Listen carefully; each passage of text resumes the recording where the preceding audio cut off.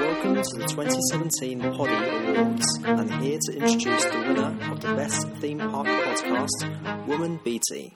It's time to announce the winner of the Poddy for the Best Theme Park Podcast. The nominees are Disney Dreamgirls, Disney Brit,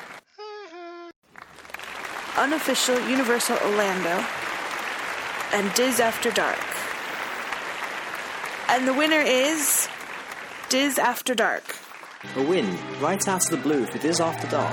New lead host Nick, also known as Soap Dish, has been trying to change the format of the show, and it looks like it has paid off as he makes his way to the stage to collect the rewards.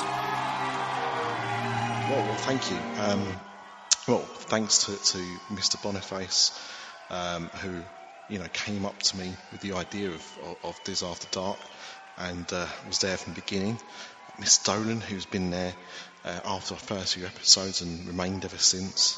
Craig, who is always pushing us along to do our best and produce some good work. And of course, my new co-hosts, the talented Mr. Ripley, beautiful Amanda, and P-Dubs himself, Paul Washington. I like to think of it as a team effort, but at the same time, I do a lot of the work. So thank you. Thank you for voting for us, and thank you for your support. Hey, who's this? Whoa! Hang on there, Nicholas. There seems to have been a bit of a mix-up. I wouldn't get too excited just yet, because it turns out the winner of the best podcast is actually the Unofficial Universal Orlando podcast. Of course, was there ever any doubt? So, sorry, it wasn't Diz After Dark. So, awesome. Yeah, we're the winners. Go on then, off you go, pet. Malaby.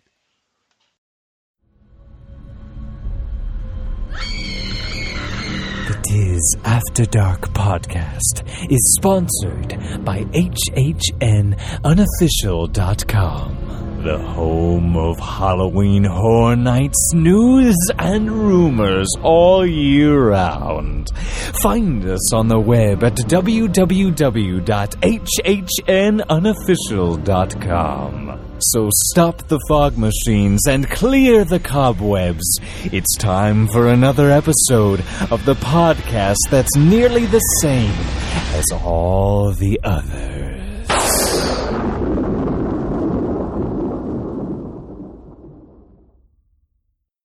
Warning. This show contains childish adult content and is intended for immature, mature audiences. Listener discretion is advised. The views spoken are ours and ours alone, not those of any other bugger. If you're easily offended, we strongly suggest finding another podcast. Everybody neat and pretty, then on with the show.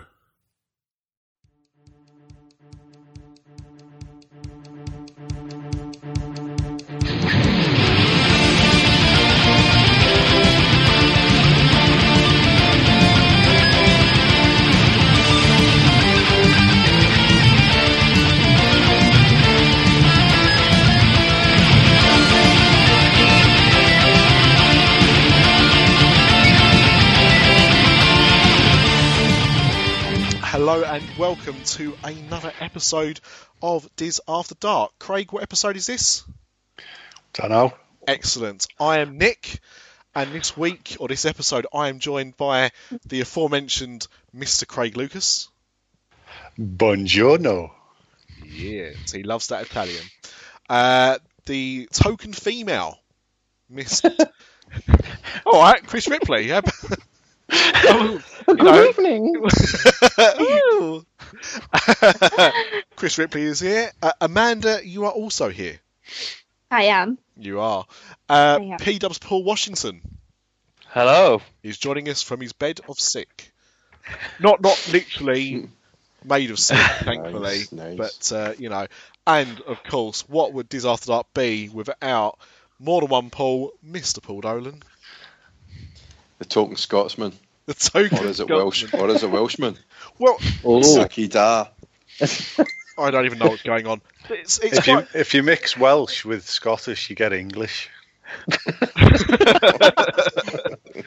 Well, first of all, before we start talking about this Oscar special Diz After Dark, It's going to be mixed up then. I've got to talk about our dear Craig and his appearance on another podcast. Other podcasts are available on the Grim Grinning Ghosts.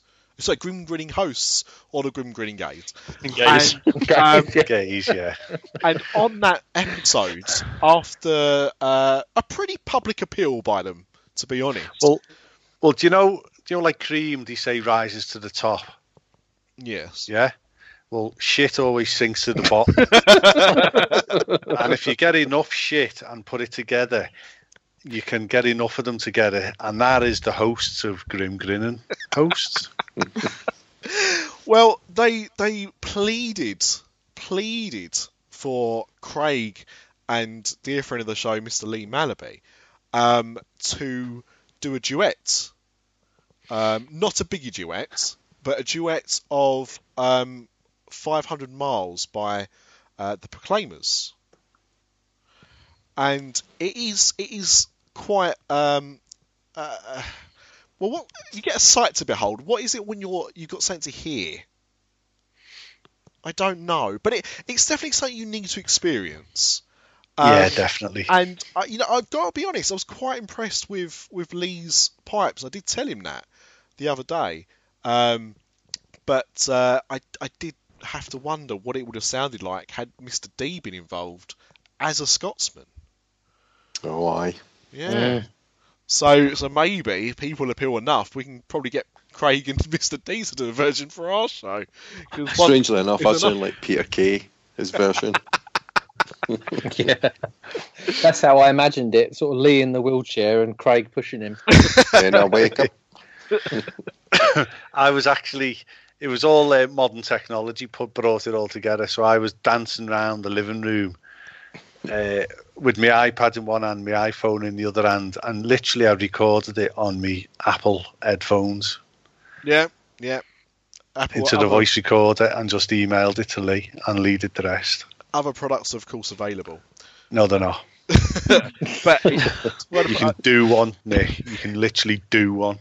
Look, I'm just doing it for the state of balance. I'm doing this recording this on a MacBook Pro, looking at my iPhone. So what can I say about stuff?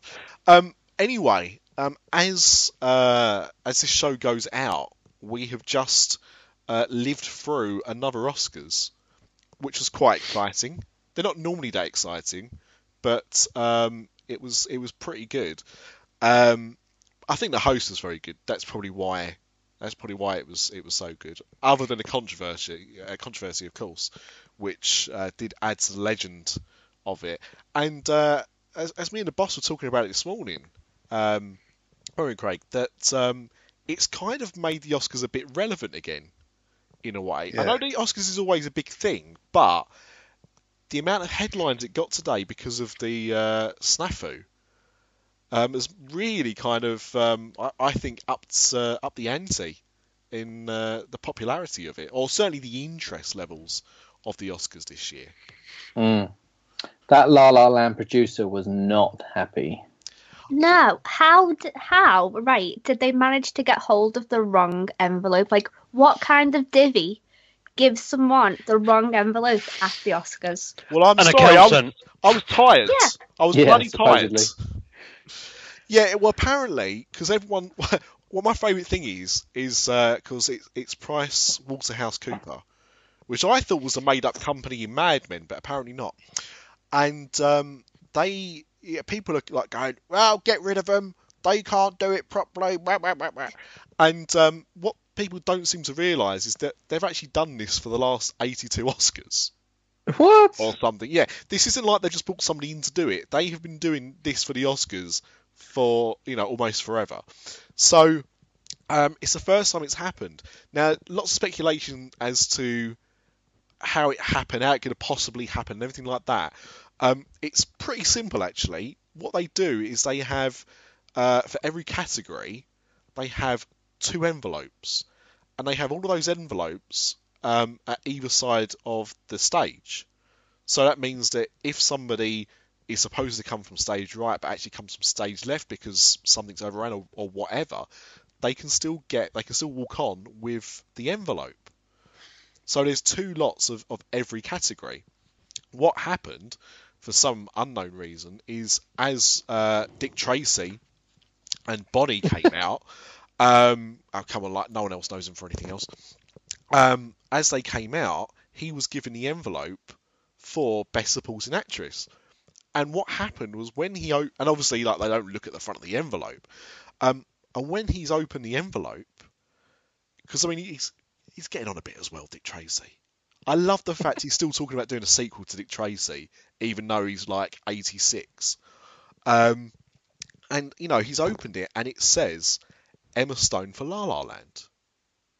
So I wouldn't like to be the little Biff who was handed him that envelope. Oh. Well, then they're not there this morning, are they? I mean, they have not even shown up for work. Don't even bother, you know. And the thing is, like, you know, he's seen La La Land, looked over at the woman from King Kong 1975, and or 6, whatever it was, and kind of like gone, what do I do? And said La La Land, thinking that, you know, the page in front of him was slightly wrong, and you know he took the film title. And then it's only when like all the producers were scrambling around, like, oh no, that it was apparent that it was just a colossal balls up. And that's it really. That's as simple as it gets. I couldn't work out though, like you said, the man like how annoyed the producer was. I couldn't work out if he was or he wasn't. No, I feel like he was fuming. He put on a fairly brave face about it. You know, I'll be proud to hand this trophy over. But yeah, no, when he grabbed the envelope, snatched it, didn't he? He was fuming. Yeah, but I suppose the thing is, I mean, it's very embarrassing, and you know, well, let's just be grateful it happened that way round. Because could you imagine if they'd read out Moonlight had won, and it was actually La La Land? After everything that's been happening with the Oscars in the last few years, you know, that would have been even worse. So thankfully, it happened that way round. But yeah, I mean, it must be quite gutting. And what I don't get about the Oscars, right? So the director's won the Best Director for La La Land, right? And yet there's a better film. I never understand that. I don't get it. Bruce Willis and Sybil Shepherd were pretty good in that programme, though. Oh, you know, well, it does seem like a long time to wait. Yeah, and of course, was it Al Jarreau did the theme tune, and he just died the other week. So I think it's a lovely tribute to him that finally his work for the theme to Moonlighting is being recognised. So Amanda, you might have to Google that. No, indeed. Almost too late, but there you go. Anyway, that wasn't the only thing. I mean, we didn't want to just talk about the Oscars, but of course, Disney didn't have a bad night, I suppose. It did get Best Animated Feature, didn't it? What for? Zootopia. One of their films. I haven't seen that one. I've only seen Zootropolis. Oh, you funny man. They're both good. They're both good in their own way. Yeah. Oh well. Because I haven't seen Moana. But I like Moana. Yeah. Mona. Hey, Mona. Ooh, Mona. This is the episode that Amanda will have to Google the most of any episode we've done. So far, we've referenced Moonlighting and Craig McLachlan, and you won't have a clue. Tell you, Mona, what I want. Oh, I'm singing now. I'm going to do an album. I'm literally going to do an album. Yeah, as long as you do it for charity, that's fine. We can't make our patrons pay for that.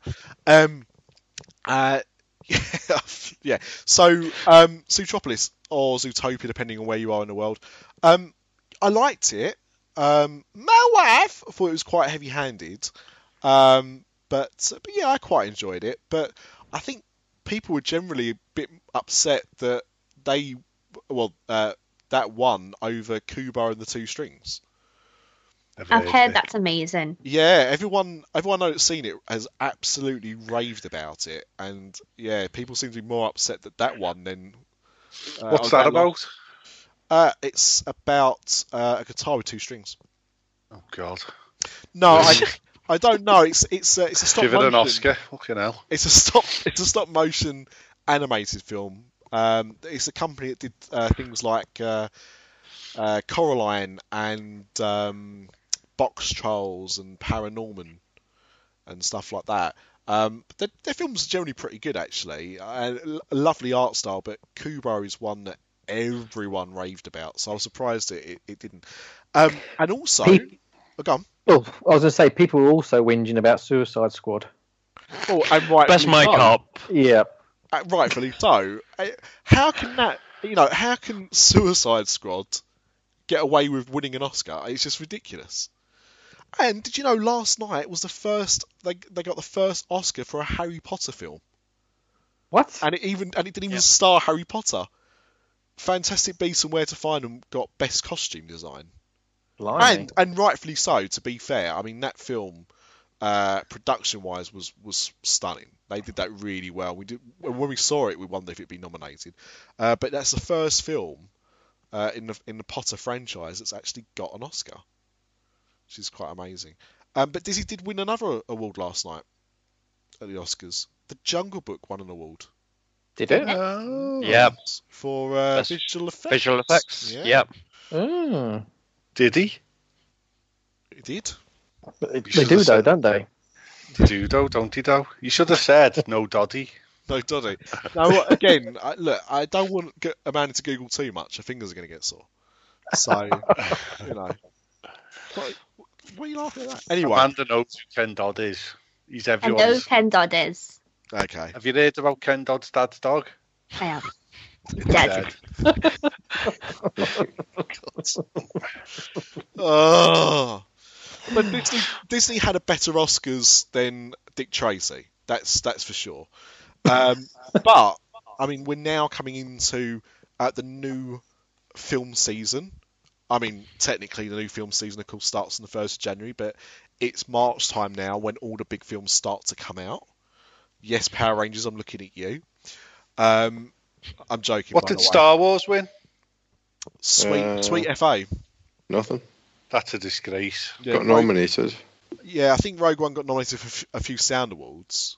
Yeah. And things like that. I mean, Star Wars films never generally... They might get nominated for effects. They might get nominated for sound editing or sound mixing or something like that. It's never any of the major awards. It's too lowbrow, isn't it? So, yeah, no, nothing for Star Wars. But, yeah, this is the start of the season. And one of the... Season of the Force? No, that's the next show, Craig. Oh. Getting too far ahead of yourself. This is a movie special. Which we aren't recording next. Yeah. Can I just say, right, is anyone drinking? Oh, for God's sake, Craig, well done.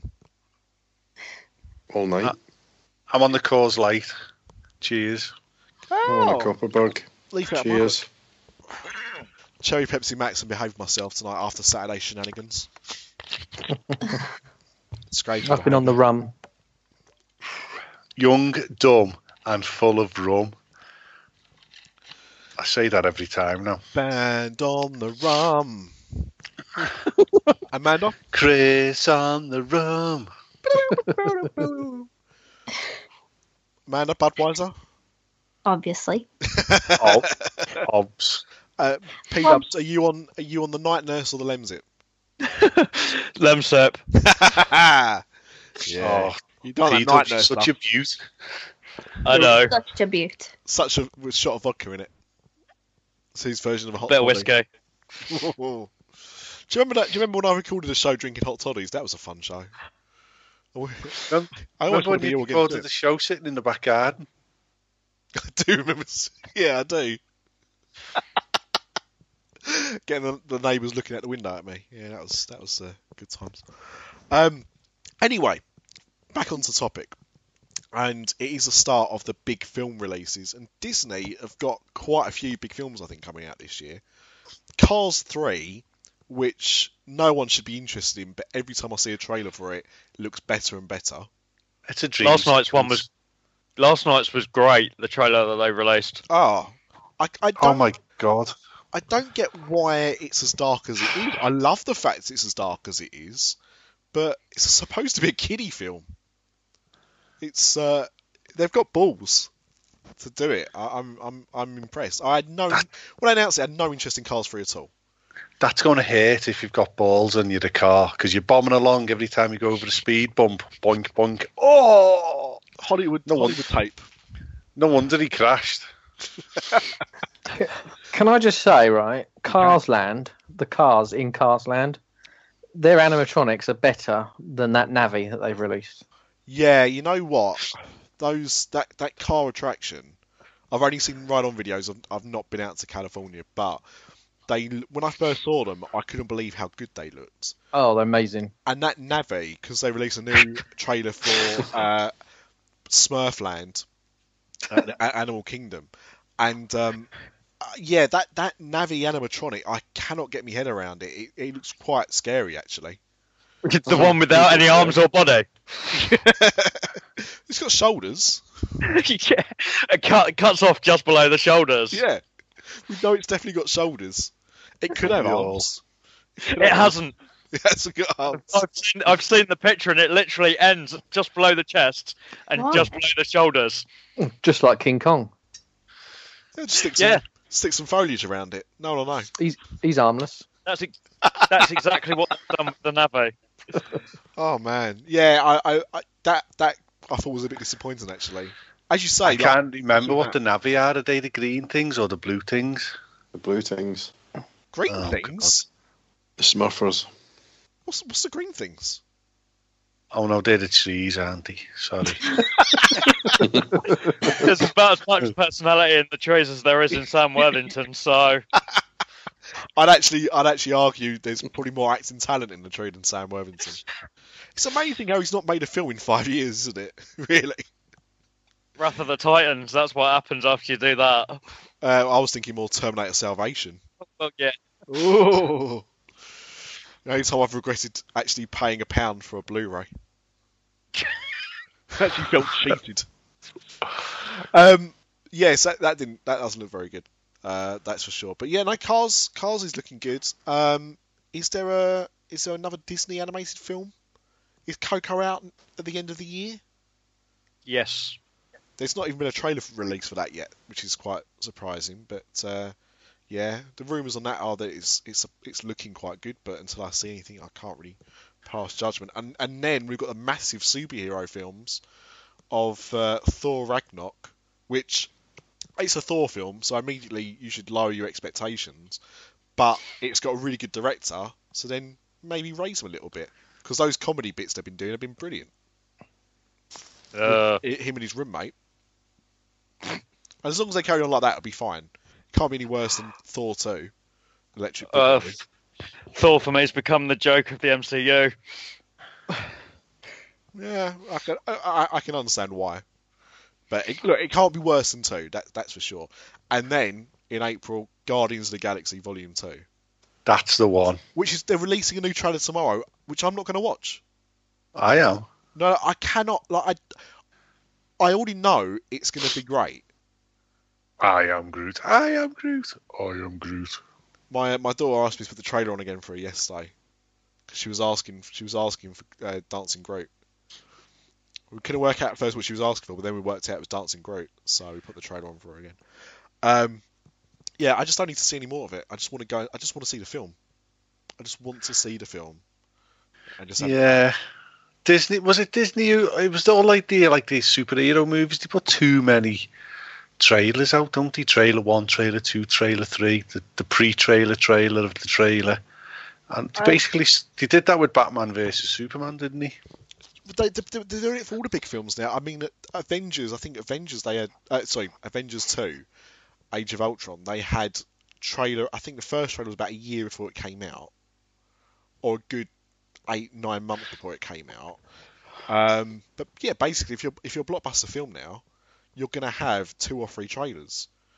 It's just too many, in my opinion. So yeah, I'm going to avoid it, but not because I'm not interested, just because I don't want anything more to be revealed. I just want to see the goddamn film. But in terms of traditional Disney, they're releasing one of its most, I'd say, controversial live-action remakes so far. Dumbo. Not this year. Not this year. And I can't believe they convinced Will Smith to play Dumbo. That's shocking. Nick. What? He's pulled out. He's pulled out now. See, Amanda. He's not in it. Gary Lineker's taking over. Packed up his trunk. Or Charlie. Prince Charlie. But no, controversial because they've remade one of Disney's most beloved animated films, and that, of course, is Beauty and the Beast, which comes out. I didn't really like it. It's overrated for me. 17th of March. What? Well, hang on. What the 1991 classic? Yeah. The first animated film to be nominated for the best film Oscar. Yeah. Right. You're a whopper. What? American and English listeners, Google that. Yeah, I'm a whopper. You're a whopper. Look, it can't be as bad as E.T. Let's just carry on. Oh, that's fighting God. That is there, boy. Oh. Listen, just gag out. Anyway, I think Beauty and the Beast over the last year actually, since they first started releasing production photos, has really seemed to divide the Disney fan community. Some people are excited to see it. Other people think it's a complete abomination, based purely on trailers that have come out. And it's coming out in the UK and America, I think, the same time. The 17th of March, I believe, is the launch day for that. But we do have somebody whose opinion I do actually care about. Your actually seen the film. We have an exclusive, don't we? We do. Your ma went to see it. Who went to see it? Amanda. I wish I wasn't special enough to get an invite. Yeah, we've got to work on that. If you lived up the road, I could have taken you, but not a euphemism. Yeah. So Mr. Ripley. Yes. Got a very special invite. I did. To go and see. I thought they were. Are we allowed to swear on this podcast? Well, Craig swore about 12 times. Oh, okay. I thought it was a piss take when I got the invite originally, because I'm quite well known in the fan community as being a Universal Studios Halloween Horror Nights historian and writer. So I couldn't really fathom why the first 1,000 people in the UK or in the world that they were going to show this film to, Disney thought, I know what we need to do. That geek that runs that Halloween Horror Nights website, let's invite him along. But maybe he thought, but he also goes on Diz After Dark. That's what it was. I think it was the Diz After Dark connection, to be fair. It could be. It could well be. Definitely some woolly back behaviour going on. But why? It's just crazy. So go on. So you want to hear about it? Oh, aye. Okay. I pulled up a pew. Okay. Hey. Well, it was a little bit of a, I wouldn't say a con, but a little bit of a fiddle was going on, because we was invited to the first world screening of Beauty and the Beast, the new film, and it was called the Gala Presentation, and that's all it was. It was said smart casual, no red carpet, no paparazzi, it's not a premiere, it's low key, don't tell everyone about it, just turn up and see the film. That's what we were told. So we get there, and there's lots of people there that, they're just wearing jeans and trainers and, usual stuff. And we get in and we're sitting down, and the film's meant to start, I think it was 7:30, and it didn't. And we kept waiting and waiting. And then suddenly these very, very hench-looking security guards with things in their ears and ill-fitting blazer jackets started appearing at all the fire exits. And then, because I was sitting I was on the end of an aisle near a fire exit, one of these security guards on the radio, I overheard, the talent are on their way, the talent are on their way. And you thought I was turning up? Well, I was thinking, hang on a minute, the talent's already here. Who are we waiting for? So it was at the Odeon in Leicester Square, and typically with that, if you go to a premiere, the people that have been invited, like the press and all the other people, sit on the stalls on the ground floor, and all the people, like the stars and all the production crew, all the important people, sit up on the first tier in the balcony. So while we were sitting there waiting, and as I heard the security guard say this, I look up at the balcony and there's loads of empty seats. So you put two and two together. I start looking at Twitter and I realise that they are having a premiere that evening, but it's in some mansion near Hyde Park. Then I was speaking to another chap in the auditorium, and it turned out that they had a fake premiere. So I don't know how much this is true, but a fake premiere at Hyde Park where they had a red carpet and they all turned up in their ball gowns and blah, blah, blah, blah, blah, and all the paparazzi were there. And then as soon as they got inside this mansion in Hyde Park, they then jumped out the back into limousines and came straight to the Odeon to actually watch the film. That's so much of a mess on.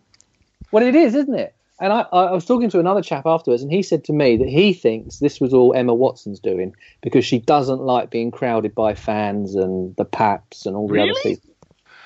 Yeah, that's what he... They did the same with Doctor Strange, though. Did they? Yeah, because I went down because there was meant to be a premiere, and when we got there, they said, "Oh no, we're not doing one." Right. There's a fan screening this evening. Yeah. For people that have won it, but they're doing like a press evening, and it was at Westminster Cathedral. Oh right.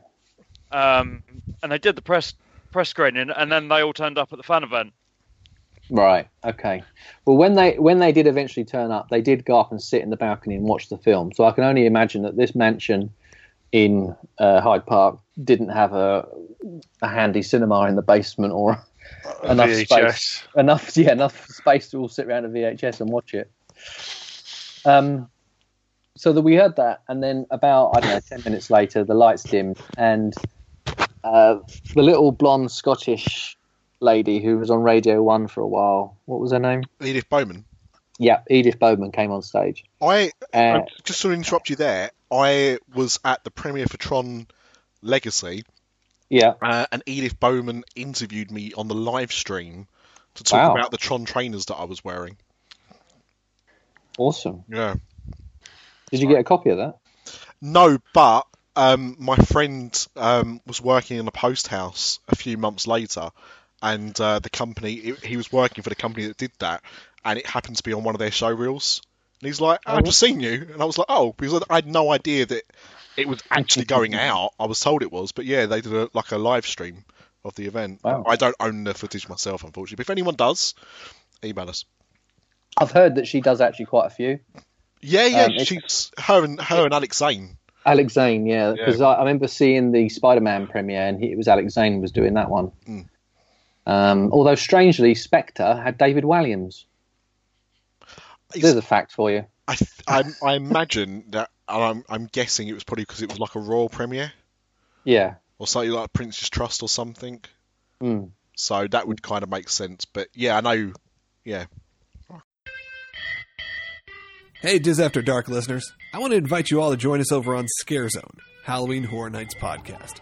Scare Zone is a news, interview, history, and commentary podcast all about Universal's premier Halloween event. It's hosted by fans and experts like me, Logan Sekulow, former WWE superstar Scotty 2 Hottie, and Diz After Dark's own Chris Ripley. Subscribe however you get podcasts and head over to scarezone.com for more information. We here at the show are proud supporters of Diz After Dark. And remember, keep your eyes closed and your ears open on Scare Zone. Okay. Yeah. So she comes on, and I can't remember what she said. She was only on for very, very, only seconds. And then she introduced Bill Condon, who's the director of the film. Yep. And he came on to centre stage, and he spoke for probably about 5-10 minutes about the film. He said that they'd only finished production of the film in terms of post-production 2 weeks ago. Wow. He said for everyone that's been invited tonight, everybody, including all the production staff, this is probably the first time that anybody has seen this film other than myself and the editors. Yeah. So the pressure was on, really was on, because he said that they had to get it done because this was like their deadline and they'd missed a previous deadline or something. He also said that this film is very much an English film or a British film. He said that it was filmed almost entirely in Britain. The cast is mostly British people. And although the story is a wholly famous French story, fairy tale, if you like, he said that because of the way in which the UK government supported the film, tax credits, cough, cough. I think that's what he was getting at. That he wanted to make it as English as he possibly could. So, take from that what you will. I think that was just maybe he was just saying that because everyone in the audience was mostly British. I know there was a few international reporters there. Do you not think it could be the fact that until Donald Trump got elected, that the world hated France? Or everyone in America now wants to be English again. Yes. That could be the other idea. So then he finished speaking, and then he introduced the two producers of the film, who nobody had heard of, and they came on, and they just said, "We're so proud to be part of this production. We're glad that Disney finally pushed the button on it, because they've been toying with the idea for quite a long time, supposedly. Mm-hmm. Going back around the millennium, it had been sort of muted about, but they finally pushed the button on it." And then he said, "Ladies and gentlemen, Alan Menken." Wow. So, and he was the original guy that did all the songs, and he came back to do all the songs for this one. Oh, excellent. Yeah, so he said that he completely ignored the Broadway show that he produced. He said he went back to the original subject material, and he expanded and slightly altered and sort of updated as well a lot of the songs. And he said that also a lot of the songs that he wrote for the West End show, the Broadway show, he said we didn't use them. We actually wrote some new ones.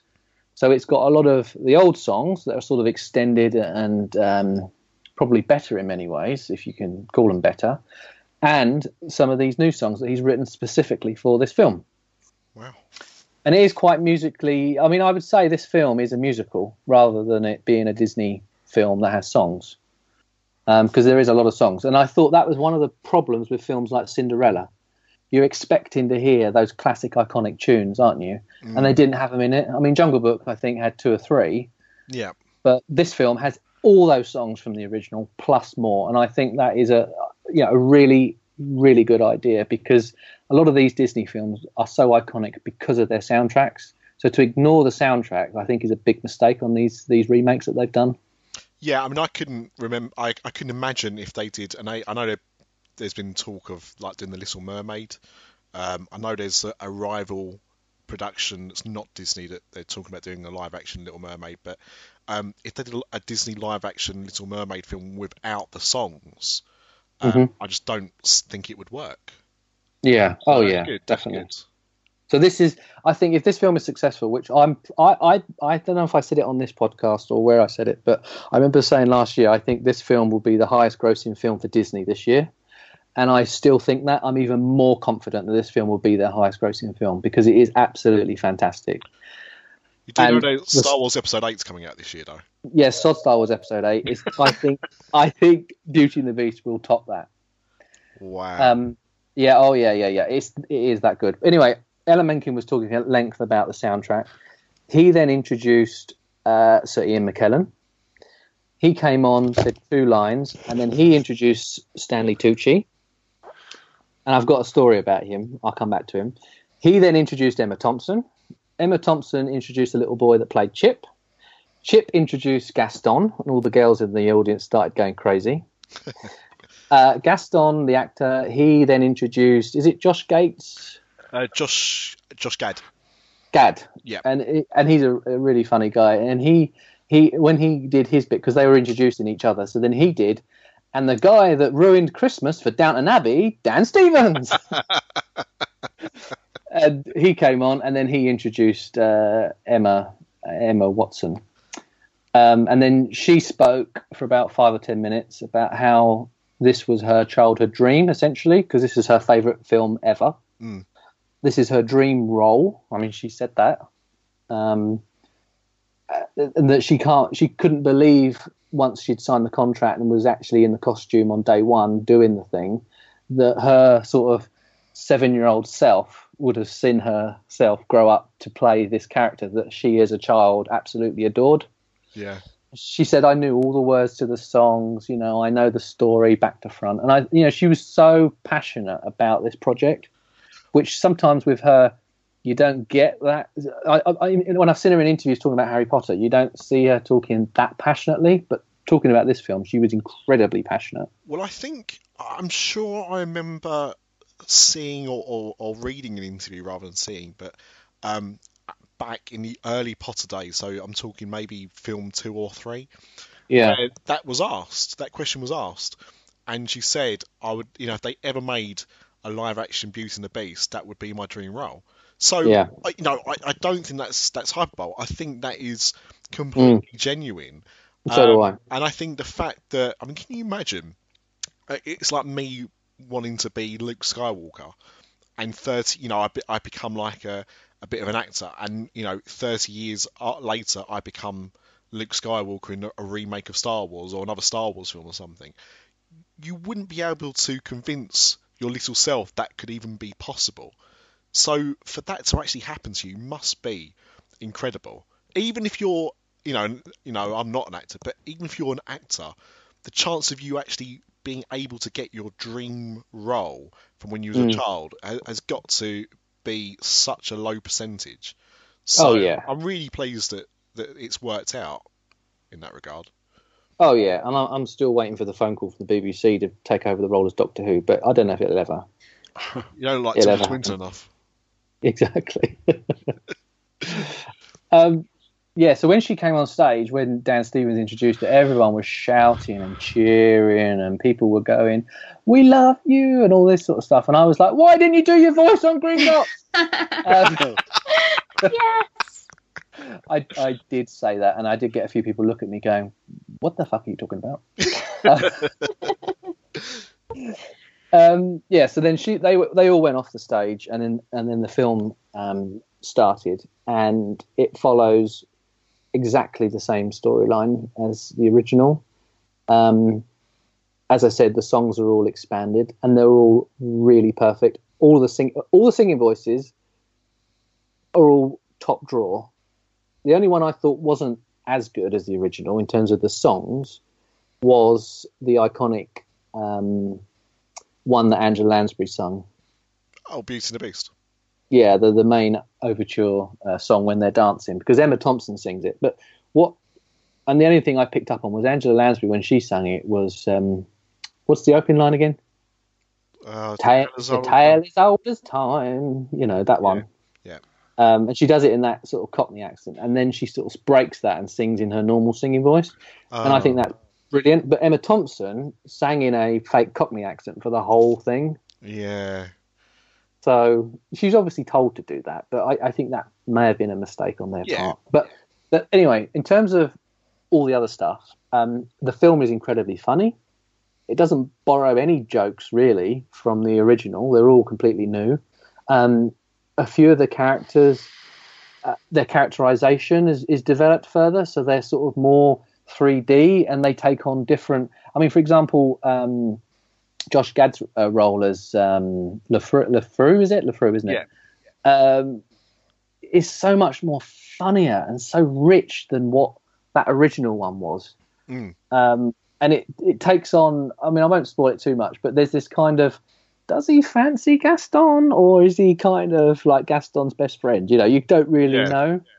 And Josh sort of plays up to that. And there's lots of physical comedy with falling over and stuff like that. And then when they sing the Gaston song in the tavern, for example, that is very similar to the song that's in the original film. The only thing that's different about his tavern is they don't have that same big iconic chair that Gaston sits on.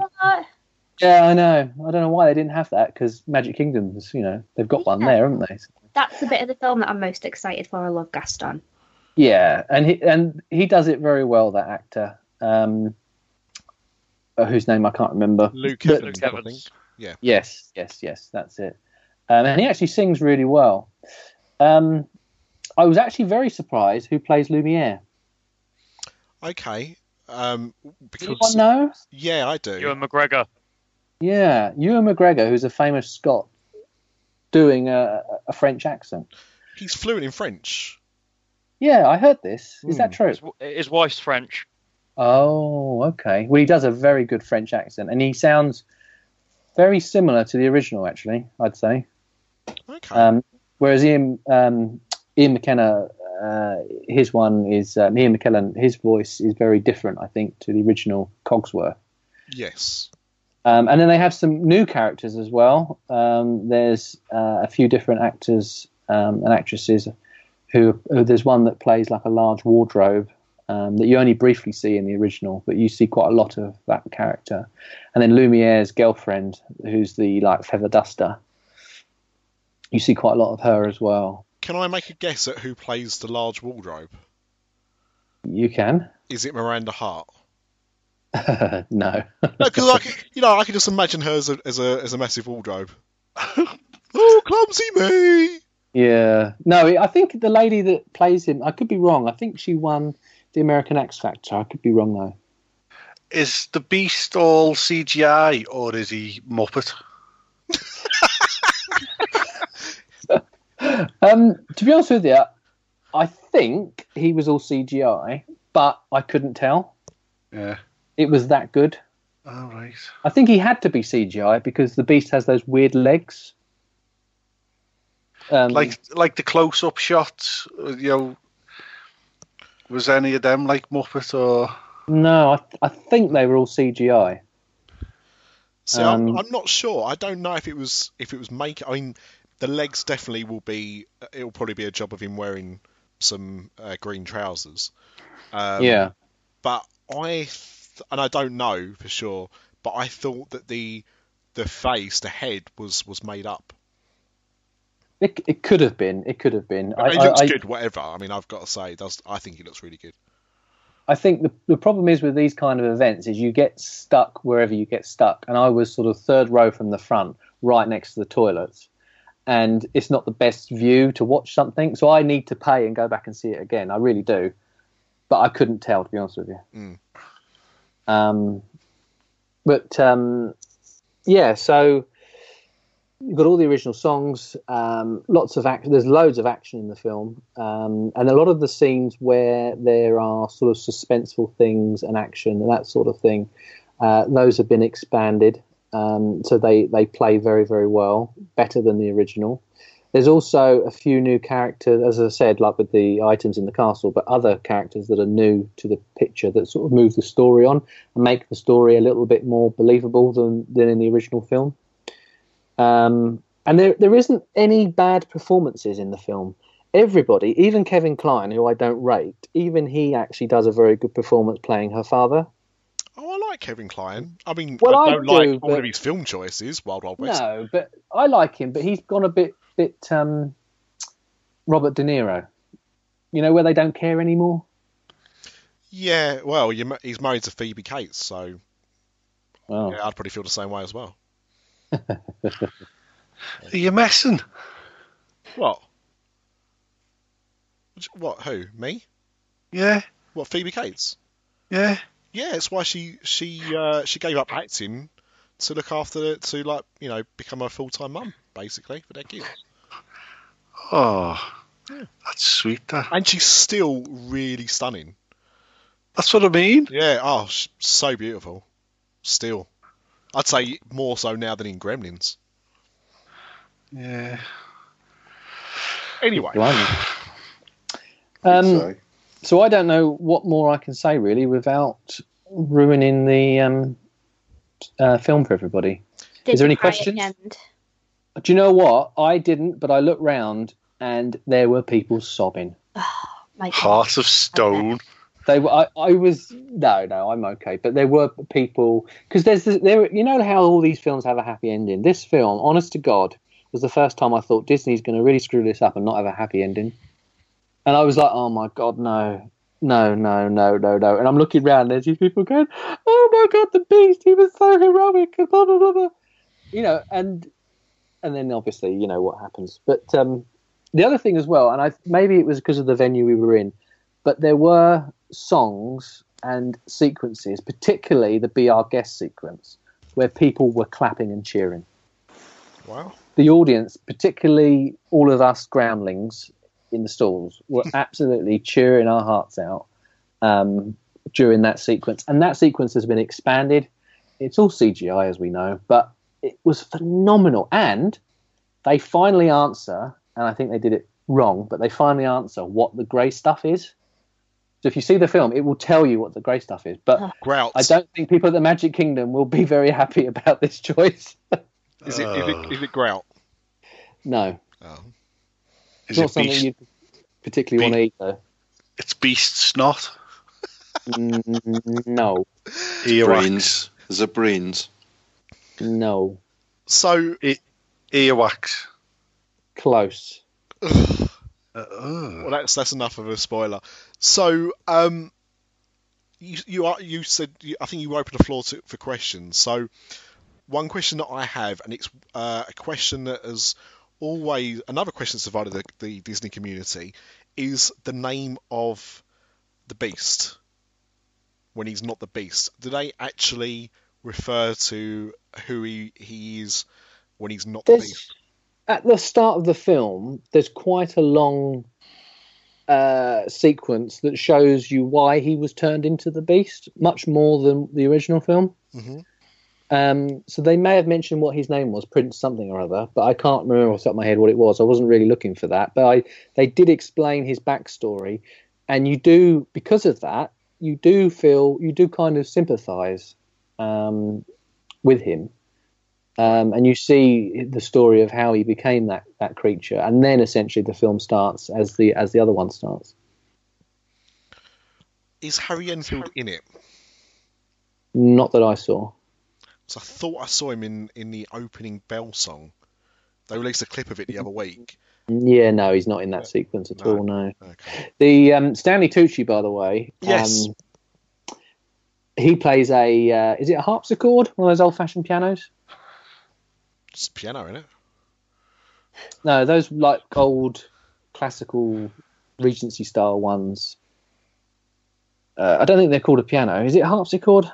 People have to write us in. Right. Yeah, am I right? Yeah, well, he plays one of those in the actual. He actually plays it at the start of the sequence, and then he becomes that as the piece of furniture that he becomes.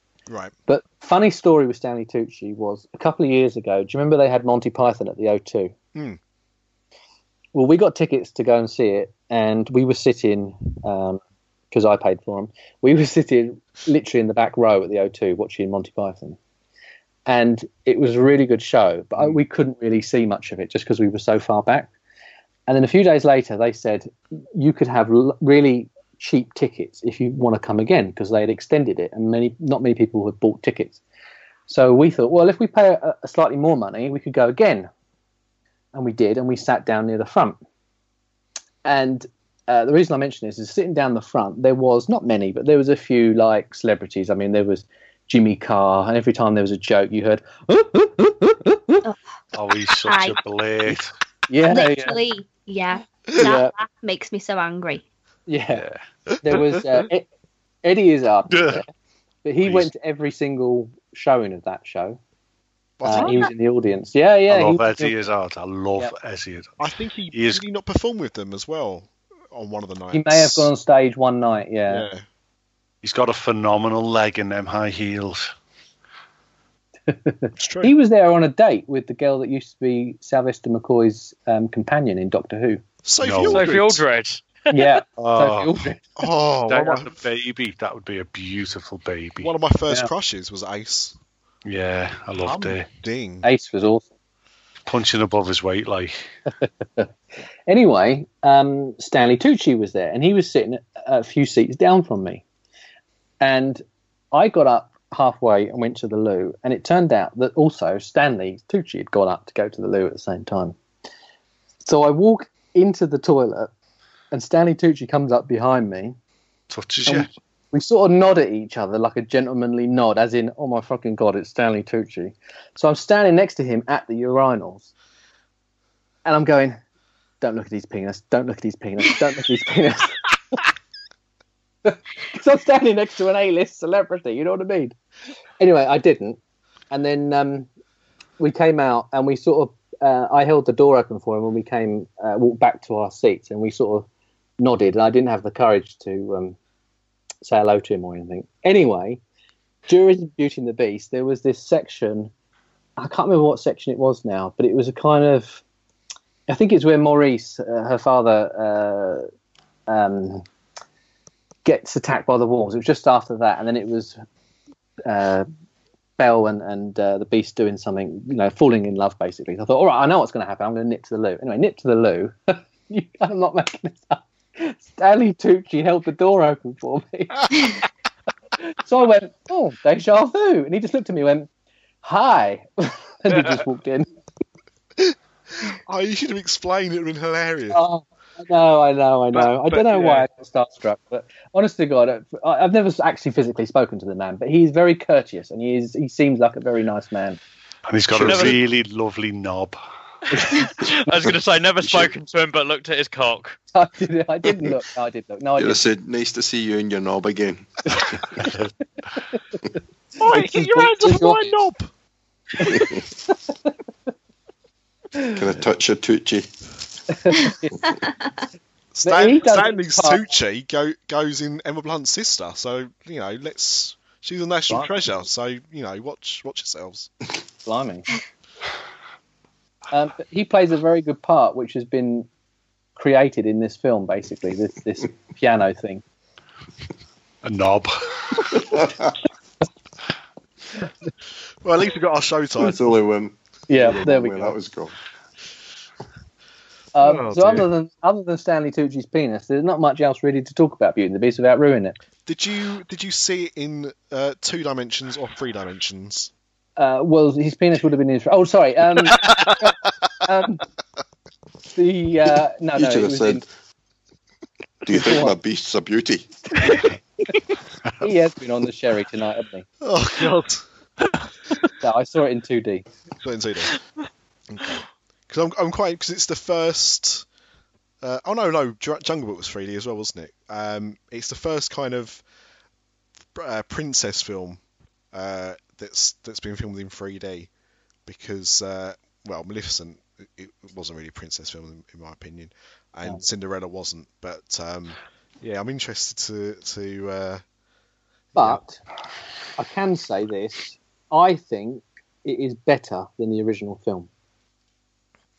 Oh dear! I honestly. Oh. Echo. So I think you should definitely go and see it. And I'm not just saying that because I got a compo ticket. It is genuinely a brilliant film. You're paying to see it again. So Pop After Dark, we grade all our movies out of 100 because I don't believe in none of this 3 out of 5 and all that palaver. I get angry. So out of 100, what are you giving it?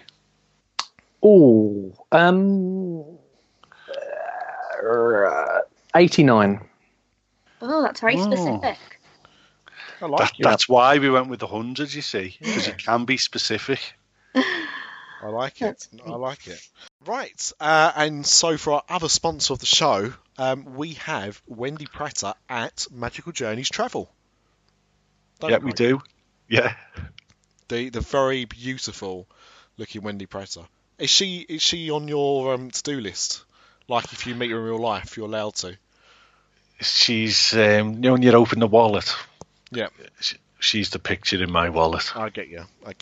But other than our lust for Wendy, her and her Magical Journeys are there to help you plan your next Disney vacation. So whether that's a Disney cruise or a trip to Disney World, Wendy can help you by getting your reservations at midnight, getting those all-important Be Our Guest dining reservations or meet and greets with Anna and Elsa. And I think if you quote this podcast, Craig, get a bit of a discount on your deposit, don't you? Yeah, $25 off, yeah. There you go. So, next time you want to book a holiday, give Wendy at Magical Journey Travels a little tinkle at wpmagicjourneys.com or on Twitter at wpmagicjourneys. God bless Wendy and all that sailing it. Well, you know what? I'm not gonna. I'm gonna pull my soapbox out and I'm gonna stand on it, but I'm not gonna unleash the full wrath. You haven't got the full wrath in you anymore. You're a bit of a soft lad now. Thank you. I'm being polite. There's been far too many knob jokes tonight for me to try and I was going to rise say, to the occasion. Good job, Stanley Tucci was soft as well. You'd have known if he wasn't, mainly because it sprayed everywhere. But so before you went to see this film, Chris, there was, and I've seen this a lot. I've seen lots of threads on Facebook, Disney Facebook groups and pages of people talking about the new Beauty and the Beast, and most of the opinion is, oh, it's not going to be very good because Emma Watson, have you seen her sing, blah, blah, all this kind of stuff, based purely on trailers, right? And have you seen her doll? Well, it's all based on the doll. Her Justin Bieber doll. Yeah. The Simon Weston of dolls. Now, there have been some people that have said, right, and I this is where I jumped up. Some people have turned around and said this film is going to ruin the original film for them. This is what I said. Oh, boo hoo! This is ruining the original. Suck it up, Buttercup. The animated film. I'm not going to get on my soapbox. I'm not going to be angry. No, I didn't say I wasn't going to get angry. I wasn't going to do a full rant like I would do. I'm just reading out what I wrote back to some poor American lady. The animated film is still there, but hey, let's make a decision based on some trailers. Disney fans can be the best and worst at times. I don't want a shot-for-shot remake. I want an adaptation. No one is forcing you to watch it. I, for one, like the original and cannot wait to see this new interpretation. And my whole point is that I'm sick of people judging films just on trailers. That should give you an idea of whether or not it might be something you want to see. I get that. But people are just going, it's ruining the original. It's going to be terrible, based on a few trailers. And to be honest, I don't think the trailers have been bad at all. All trailers have actually made me want to go and see this film. But I think people have got this in their heads, oh, well, she doesn't look like how I'd want her to look like. Or it doesn't seem to follow the story in the same way. But like I said, I don't want a film to be the same. The Jungle Book was good, but it wasn't the same as the cartoon. If you thought the Jungle Book was good, this is miles better. Yeah. But do you know what I mean? Like, I don't want, when someone makes something in live action, I don't want to see the same thing with real people. I want to see a new version of that story. And do you know what? That's exactly what they've done. They've expanded the story, they've expanded the songs, they've changed the lyrics, they've added more comedy. They've basically taken everything that the original needed and put it into this. Yeah. And it's worked, in my opinion. Excellent. Well, I had another friend that saw it yesterday. They had another screening in Leicester Square yesterday. I think this is where Disney sometimes do free screenings, like to get a bit of publicity before the film officially comes out. And I messaged her and said, my friend's seen it. I called you a friend, Chris. Hope you don't mind. Nah. And No I said, my friend saw it the other day and said it was better than the original. Love to hear your thoughts. And she said, I completely agree. Ooh. Now, that's only two people. Admittedly, that's only two people. But for two people to have seen that film, and I don't think she's a massive Disney fan herself, but a fan of the original, and have turned around and said that they think they've taken what that film was and made it better, that's going to be a good sign. I'm telling you now, it will make more money than the new Star Wars film. Nah. Well, it will this year. This year it will. Well, in total. In total. We're having a 10p bet here. 10p bet, yeah. Okay. So you think it's going to make potentially almost $2 billion. $1.5 to $2 billion, yeah. Yeah, definitely. Wow. If all the Harry Potter people go and see it, all the Disney people go and see it, you've got the streams of being cross people. It's just, it falls into so many great categories. Even people that like Stanley Tucci's penis, those people are going to go and see it. That's all of us! Emma Thompson is a Disney legend. All those people are going to go and see it.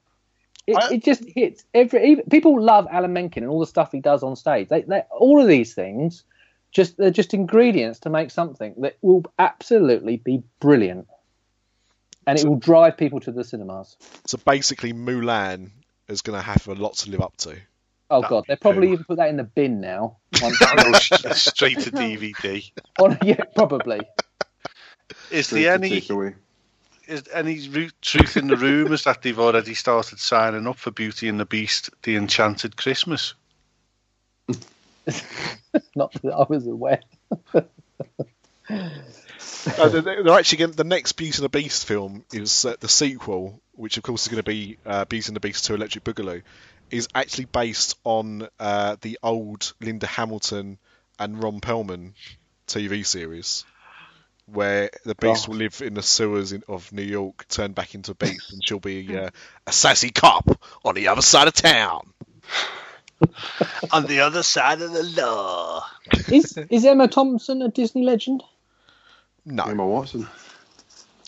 No, Emma Thompson. No, because Emma Thompson was P.L. Travers. It was P.L. Travers. Yeah, she was P.L. Travers. I feel like she's done other stuff with Disney as well, but I think she should be a Disney legend. Why is she in this as well? She plays Mrs. Potts. Ah, right, okay. Yeah, so two Emmas in the same film. I know that's confusing. But Emma Watson, though, don't you find her a bit wooden? Not in this, she isn't. I have seen her in like Harry Potter and things like that, where she's quite wooden. But in this, she's really on point, and she has a really nice singing voice. See, I think that's like you said there that you think it's going to appeal to the Harry Potter fans as well as the Beauty and the Beast fans. And what I think could be its downfall, unfortunately, is the fact that people that like Harry Potter might not necessarily want to see her in such an iconic role. And people that are Disney fans that have seen Harry Potter have already decided she's not a good actress. And so, but at the same time, I think the word of mouth on this, it will have a huge weekend, huge opening weekend. And I think the word of mouth will be what carries it through. But that's why I'm with Craig on his 10p bet that it's not going to make more buck than Star Wars, purely because I think it will be a slower burn, and I think people will try and not rush the cinema to see it, but will wait for it to come out. I won't be. I will be one of those people. We were discussing it. We were trying to go with some friends yesterday, but I think just me and the wife are going to go and see it, because trying to organise kids is just to be babysat too much. Go on date night. Well, perfect date night film. Well, I think, to be honest, our date night will probably be with our daughter, because she loves the cartoon, and she loves. Okay, so that's a good question actually. So my daughter's only just come up to 4. She loves the cartoon, but she does like the live action Alice in Wonderland. Yeah. Film, for example. So she likes the cartoon version. So she doesn't mind an adaptation, like watching an adaptation. She understands it's different, everything like that. But so she's still quite young. Do you think it would be suitable to take her to this? Has she seen the live action Jungle Book? Yes. Okay. Yeah. Well, I would say that the parts that are scary in Beauty and the Beast are as scary as Jungle Book. She didn't. Apparently, I didn't go with her, but my wife took her to go and see it, and she jumped. My wife jumped, but she didn't. When Shere Khan jumped at the screen quite early on in the film. Well, so, the only, and they appear a couple of times. The only things that are scary for a small child, I would say, is probably the wolves. Yep. In the forest, they're quite scary. Okay. But other than that, the rest of it, there's a lot of peril, there's a lot of suspense, and then there's huge amounts of comedy and slapstick and just loads of singing and really nice lyrical songs. So I think she would be okay with this. Yeah. Okay. Cool. I didn't want to have any other questions for Chris on this. Nope. I'm just very excited to see it. I'm literally going with 50 brownies and Girl Guides.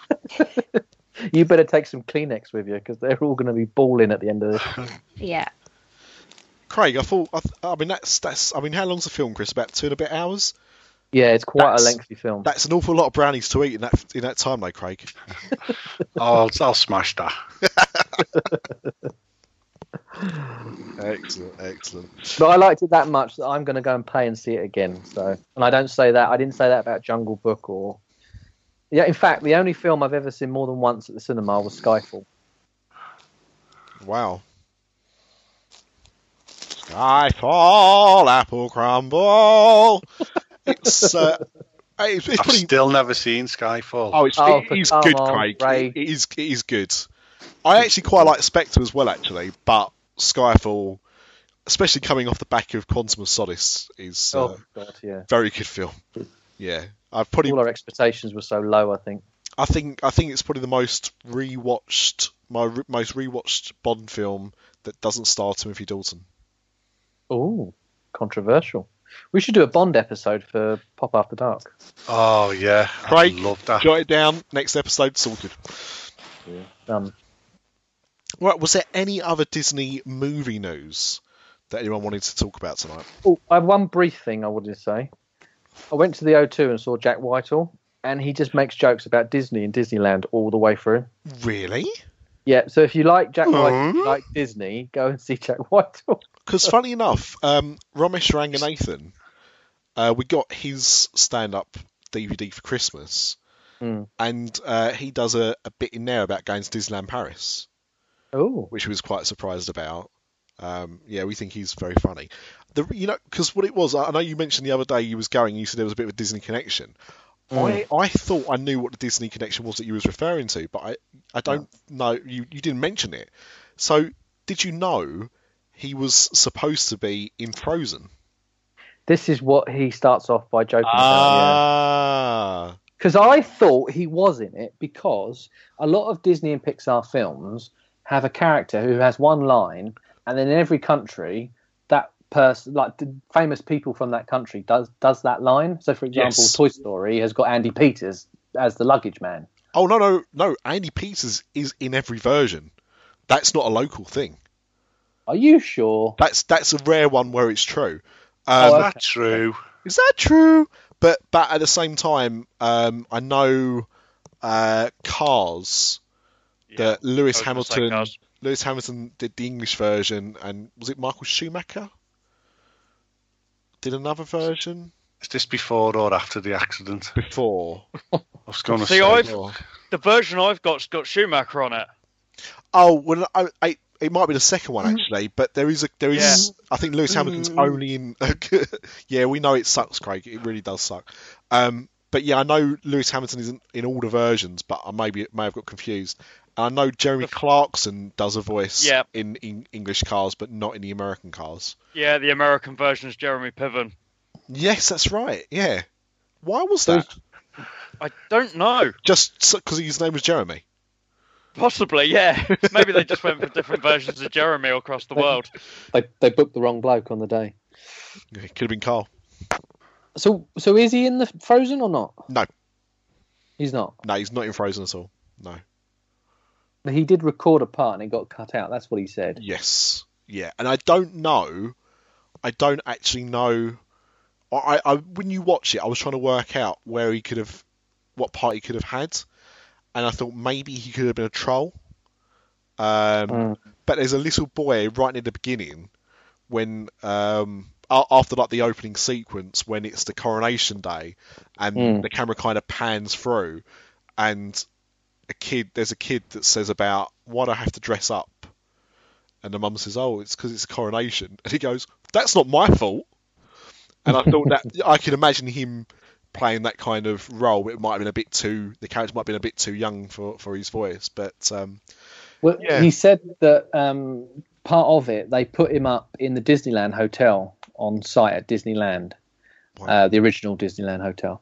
And they gave him this gift basket or something in the room that had all this stuff in it, like Disney teddy bears and toys and stuff.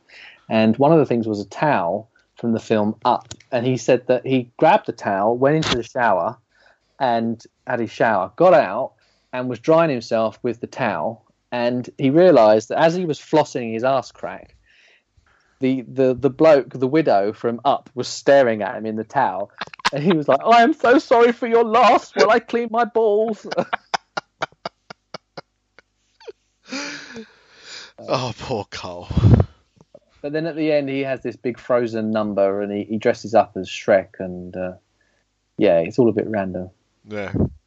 Actually, saying about localised voices, Shrek 2 was the first time I noticed that in a film. and I found out that in the English version, Jonathan Ross plays a woman that looks a bit blokish, and it was Dennis Leary, I think, in the American version. But there's also a bit where there's like a bit of a red carpet. I can't remember. I've not seen Shrek 2 in a long time, but there was a red carpet type bit. There must have been someone's party or something. And the character very much looks like Joan Rivers, and he's voiced by Joan Rivers. But in the English version, it was Kate Thornton. Ooh. If anyone remembers her. Blimey, is she still going? I'm sure you see her on Loose Women every now and again. I don't, because I don't watch it, because it's a load of cack. You're in it.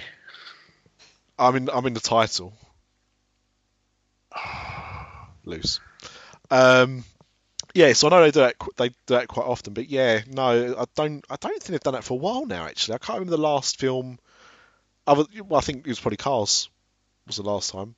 Well, I did hear a thing the other week. I think Kelly MacDonald was being interviewed, or they were talking about it because of Trainspotting 2. I didn't realise she voiced Merida in Brave, but she wasn't the first choice. No, she wasn't. Oh, it was Reese Witherspoon. Yeah, which is quite. What about funny Reese without a spoon? Oh, well, that's exactly the joke I was going to make. One of my favourite. I know you too well, mate. One of my favourite memes is Reese Witherspoon, Reese without a spoon. That does crack me up. Yeah, and she couldn't get the Scottish accent. She couldn't nail it. So. Blimey. And then she voiced a singing pig in Sing. So everything came out Millhouse. Any more for any more? No. No. No. Well, that wraps up our Oscar Disney movie special. I think what we've learned from today's episode is go and see Beauty and the Beast. Go and see Beauty and the Beast. Stanley Tucci's dick. And Scousers rule the world. Yeah. That sounds like a whopper. And on that bombshell, we'll see you with another Diz After Dark very soon. Bye. Bye. See ya. Ta-da. We hope you've enjoyed this podcast. If you would like to support Diz After Dark and the other After Dark Network podcasts, please visit our website at www.patreon.com/Diz After Dark. That's patreon.com/Diz After Dark. Thank you.